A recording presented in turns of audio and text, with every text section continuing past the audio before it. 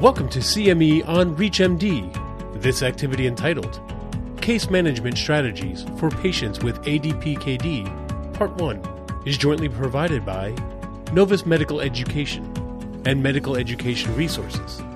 And this activity is supported by independent educational grants from Otsuka America Pharmaceutical Incorporated. Prior to beginning the activity, please be sure to review the faculty and commercial support disclosure statements, as well as the learning objectives. Hello and welcome to this webcast titled Optimizing the Care for Patients with ADPKD Case Management Strategies Part 1. I'm Fouad Shabib, an Assistant Professor of Medicine at the Mayo Clinic, Florida, and I'm joined today by my colleague, Dr. Pranav Garimella. Dr. Garimella, please introduce yourself.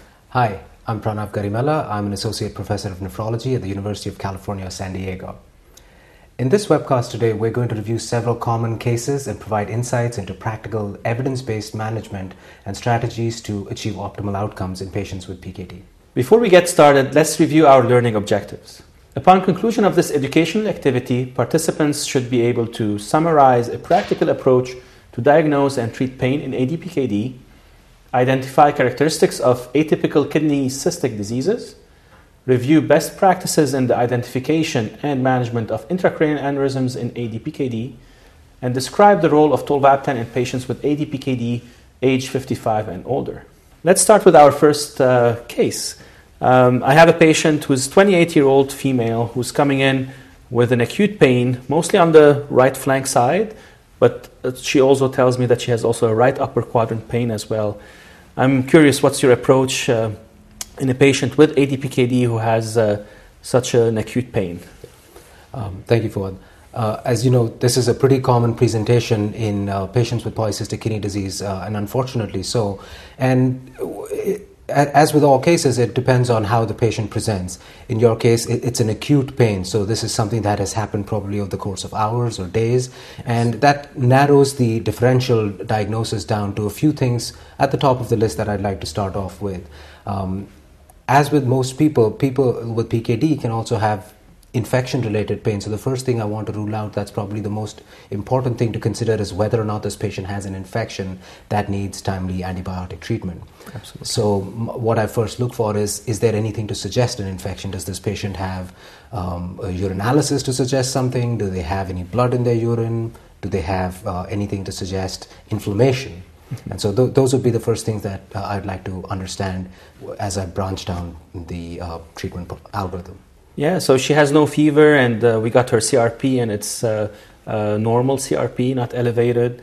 And then her urinalysis is bland with no pyuria and no urinary symptoms, no dysuria. Okay, so that's good. So that tells me that the likelihood of a urinary tract infection in this person is very low. And you gave me another clue there, which said that she had pain in her flank and also in her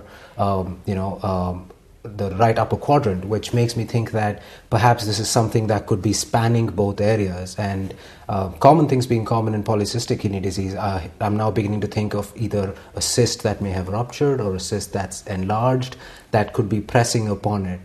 And so this could also be a cyst in the liver that could be presenting with symptoms. So now I'm thinking along more cyst-related pain rather than an infection.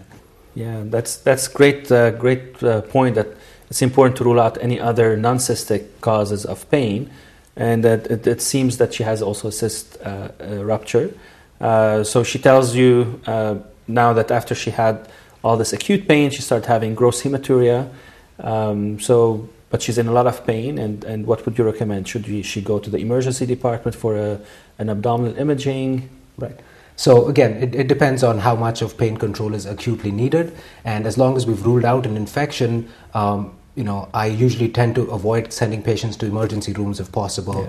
Yes. So having them come back for an urgent care visit through our PKD program or something the next day would probably be what I would recommend if it sounds like the patient can make it there.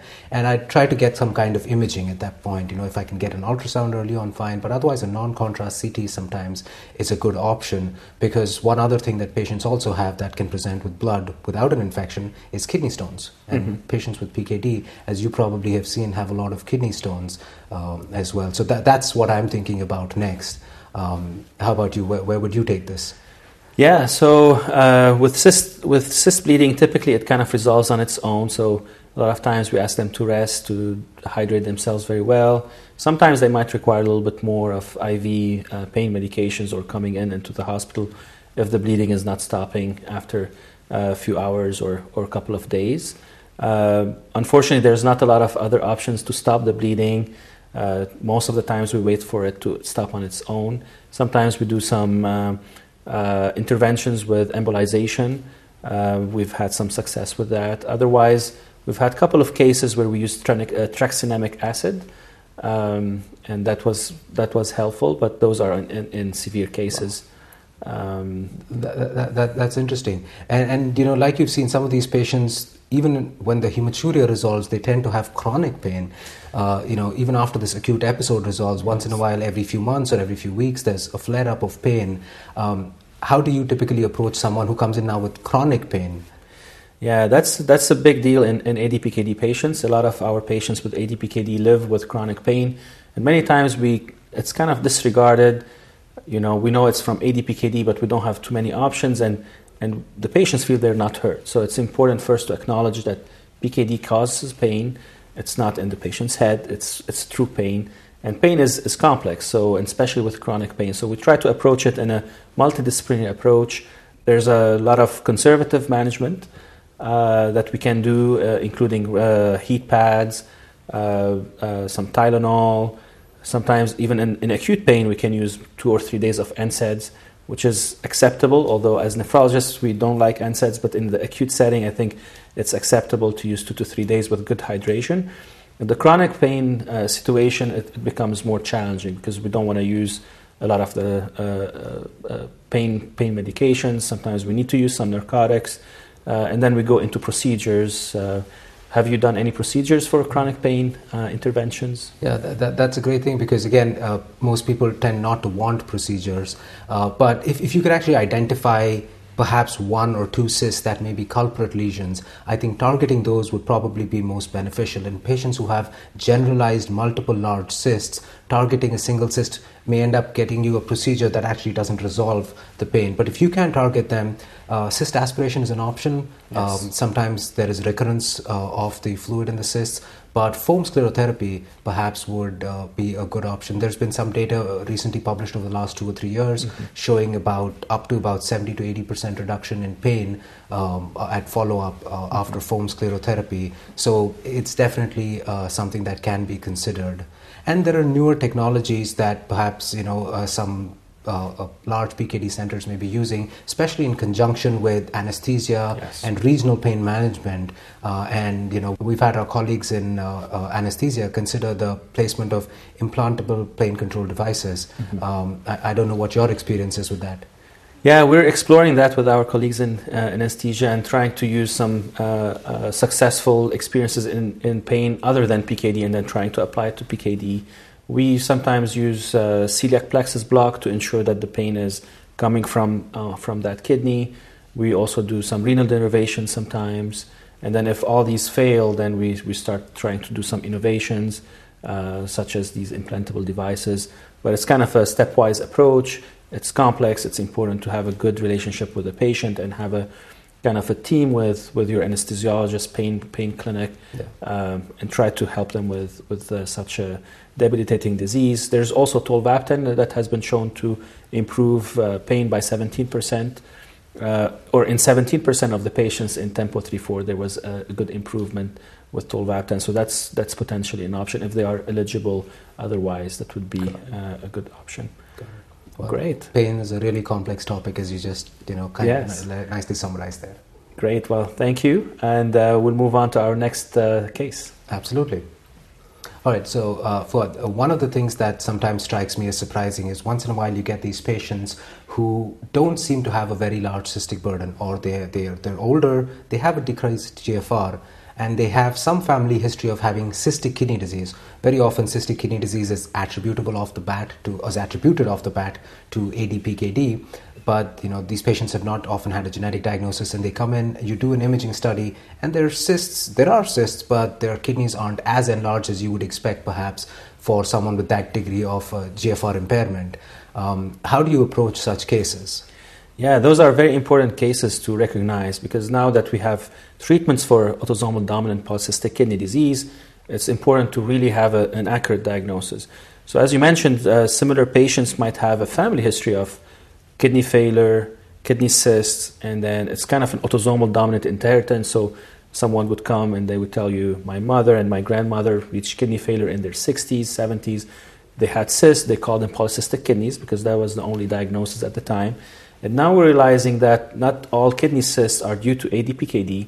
So there's the PKD1 mutations, PKD2 mutations, but there's still about 10 to 15% of patients who don't have PKD1 or PKD2. And there's a group that that are now, through genetic testing, we're understanding there's potentially GANAB mutations and other ADPKD mimickers. So where you're mentioning that the kidney cysts or the kidney size is not congruent with the GFR, meaning that that patient doesn't have huge kidneys, so their total kidney volume is on the smaller side, although they have bilateral kidney cysts perhaps, but their kidney length is probably either smaller or to a normal size, and then their GFR is much lower than what you expect with the cystic burden. So always when you're trying to match the cystic burden to the GFR, it's important to kind of put it in context. So do these cysts are causing such a low GFR, or there's another process? So there are entities that are closer to the ADTKD, so the autosomal dominant tubular interstitial kidney disease, where these patients would have kidney cysts. They have an autosomal dominant inheritance, so family history, but they have more of interstitial fibrosis leading to that lower GFR. So these patients, you would have, again, bilateral kidney cysts, low GFR. They might have gout, high uric acid. They might have family history of early gout. They might have low magnesium, some genitourinary malformations. So things like ADTKD due to MUC1 mutations, uromodulin, HNF1 beta with also early onset diabetes. And there's this new entity called DNAJB11 associated disease that can cause bilateral kidney cysts, and it's kind of in between ADPKD, ADPLD, and ADTKD. So it has polycystic livers, polycystic kidneys, and more of an interstitial fibrosis component. And these patients kind of have good GFR up till they reach their 50s and 60s, and then all of a sudden they just kind of really accelerate their kidney dysfunction. That I can see why that can be very confusing with something like ADPKD type 2, which similarly presents, but then you have more typical presentation on imaging. Yes. So would you recommend genetic testing often to patients who have non-congruent findings on imaging and GFR? Yes, absolutely. So this is one absolute indication to obtain a genetic testing, having a panel of cystic genes to look for PKD1, PKD2, and all these new genes that are being discovered, and also look at polycystic liver disease genes, and then the autosomal dominant tubular interstitial kidney disease genes. Those are very important. And then the main way of diagnosing these patients through genetic testing. Understood. That's great. You know, the atypical, I think, cases are really important. Once in a while, we also see cases with atypical, and by atypical I mean unilateral cyst enlargement, or sometimes asymmetric cyst enlargement with one side more than the other. Is the prognosis for these similar to what you would see in ADPKD type 1 or type 2? Yeah, those are, again, also very interesting cases where just either they're asymmetrical, so either one kidney is all cystic and the other kidney has one or two cysts, or half of the other kidney has cysts and then the other kidney is very cystic.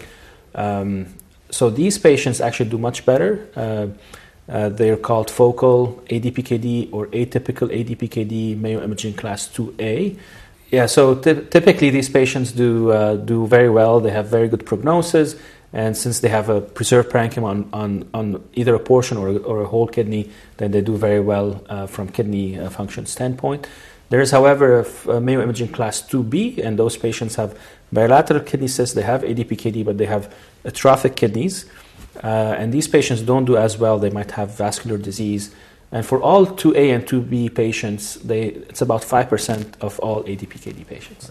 So I think you brought up the important Mayo Clinic classification, which is really what everyone hears about, is the Mayo Class 1A to 1E, which is for typical ADPKD, and that's how we stratify patients and decide on either disease-modifying therapy or other interventions. So thank you for bringing up atypical PKD. All right, so moving to the next case. So ADPKD is a systemic disease, and it has many extrarenal manifestations, and one very serious extrarenal manifestation is intracranial aneurysms. So one of our patients is a 29-year-old female who comes into our clinic. She has ADPKD that has been diagnosed recently, and she comes in having a family history of ADPKD in her father, who had an intracranial aneurysm and required an intervention. So she's a little bit worried, and she's asking you what to do and how to approach it. Yeah.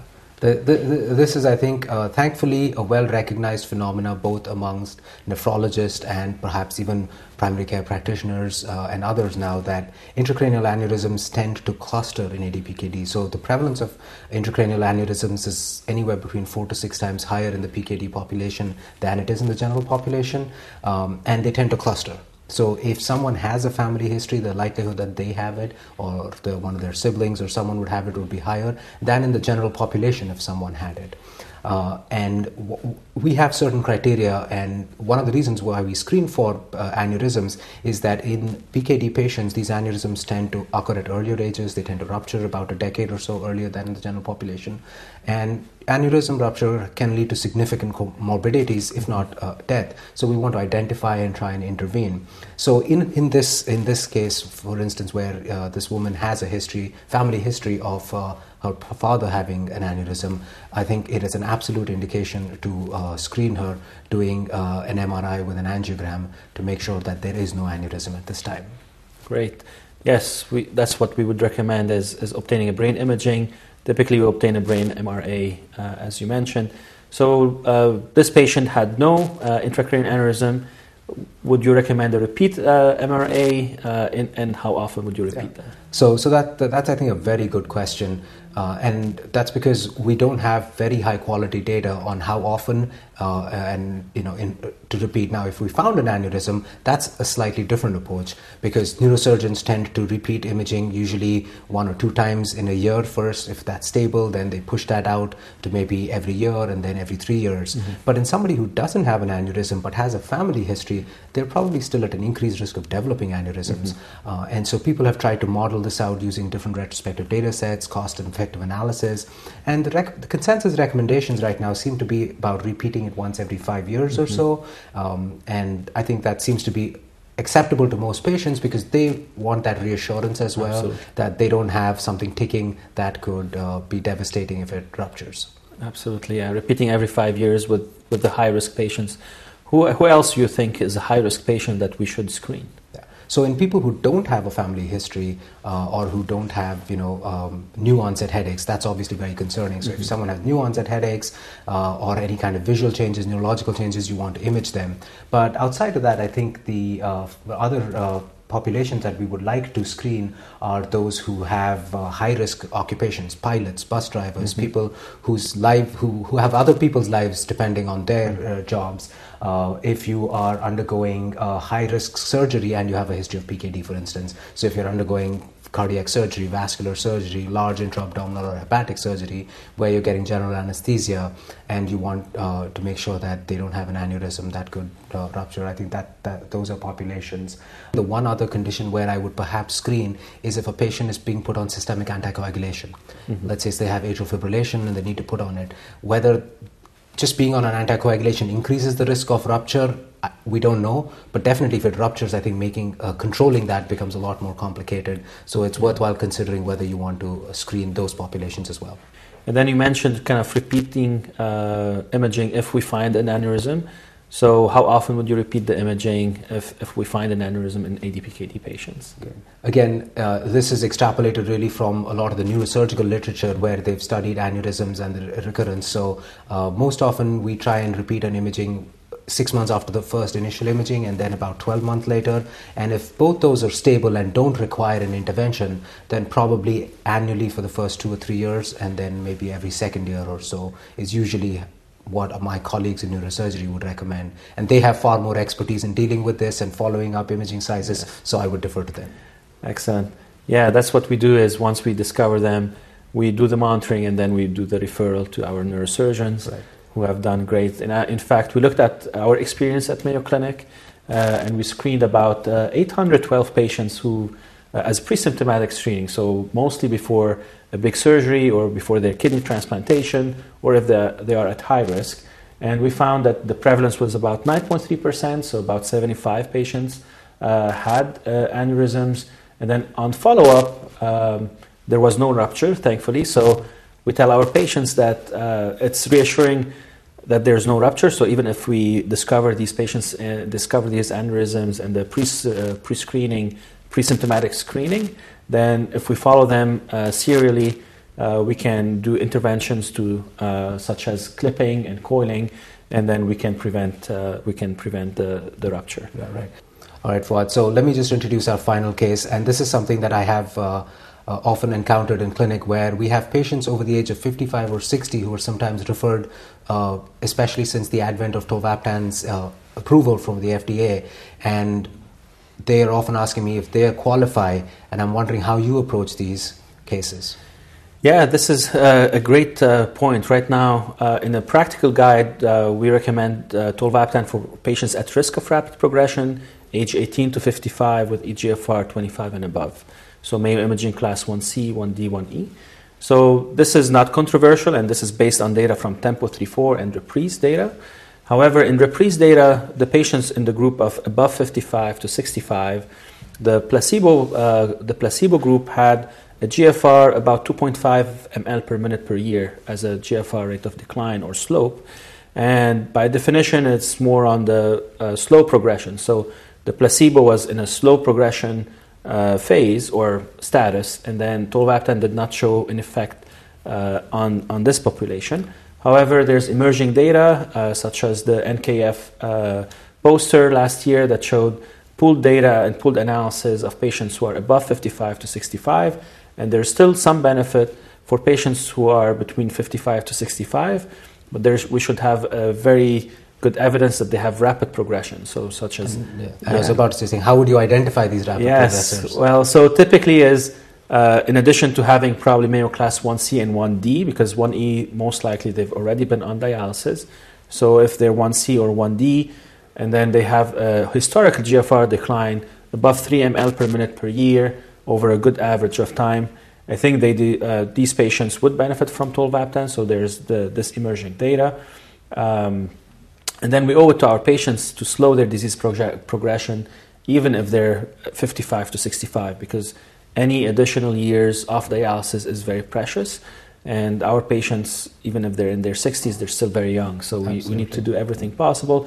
Of course, in addition to treating well their blood pressure through ACE inhibitors and ARBs, and then having good hydration, avoiding any nephrotoxins, and all the general CKD care as well. Excellent. So don't rule someone out just because they were older than what the trial included. Absolutely. And then the hope is in the next few years we're going to have also additional treatments that we can offer to our patients. So we'll base this off trials, the clinical trials and their results. Excellent. Thank you so much for that discussion. Thank you. All right. So now that we're done, let's briefly cover what we've gone over today. Pain, as we know it in PKD, is a complex condition. It could encompass everything from stones to infections to cyst ruptures, and essentially it needs a multidisciplinary approach and a patient-centric approach to treat. Absolutely. Then we covered in our second case how do we identify atypical kidney cystic diseases, including ADTKD, ADPLD, and other atypical ADPKD patients such as focal ADPKD or Mayo Class 2. And then the role of genetic testing to identify and diagnose these patients accurately. We then discussed the importance of screening for aneurysms, in what patient populations we use this, what the follow-up of these should be, and again, the importance of neurosurgical referral early on when detected. Perfect. And in our last case, we described how we manage patients with ADPKD who are above 55, and then the controversy and the shared decision to start tolvaptan. And there's emerging data that there is a benefit to use tolvaptan in this age group, 55 to 65, when they have evidence of rapid progression. Well, I would like to thank you, Dr. Garimella, for joining me in this webcast today. Thank you. We hope you find this presentation useful in your clinical practice, and thank you for your time and attention. You have been listening to CME on ReachMD.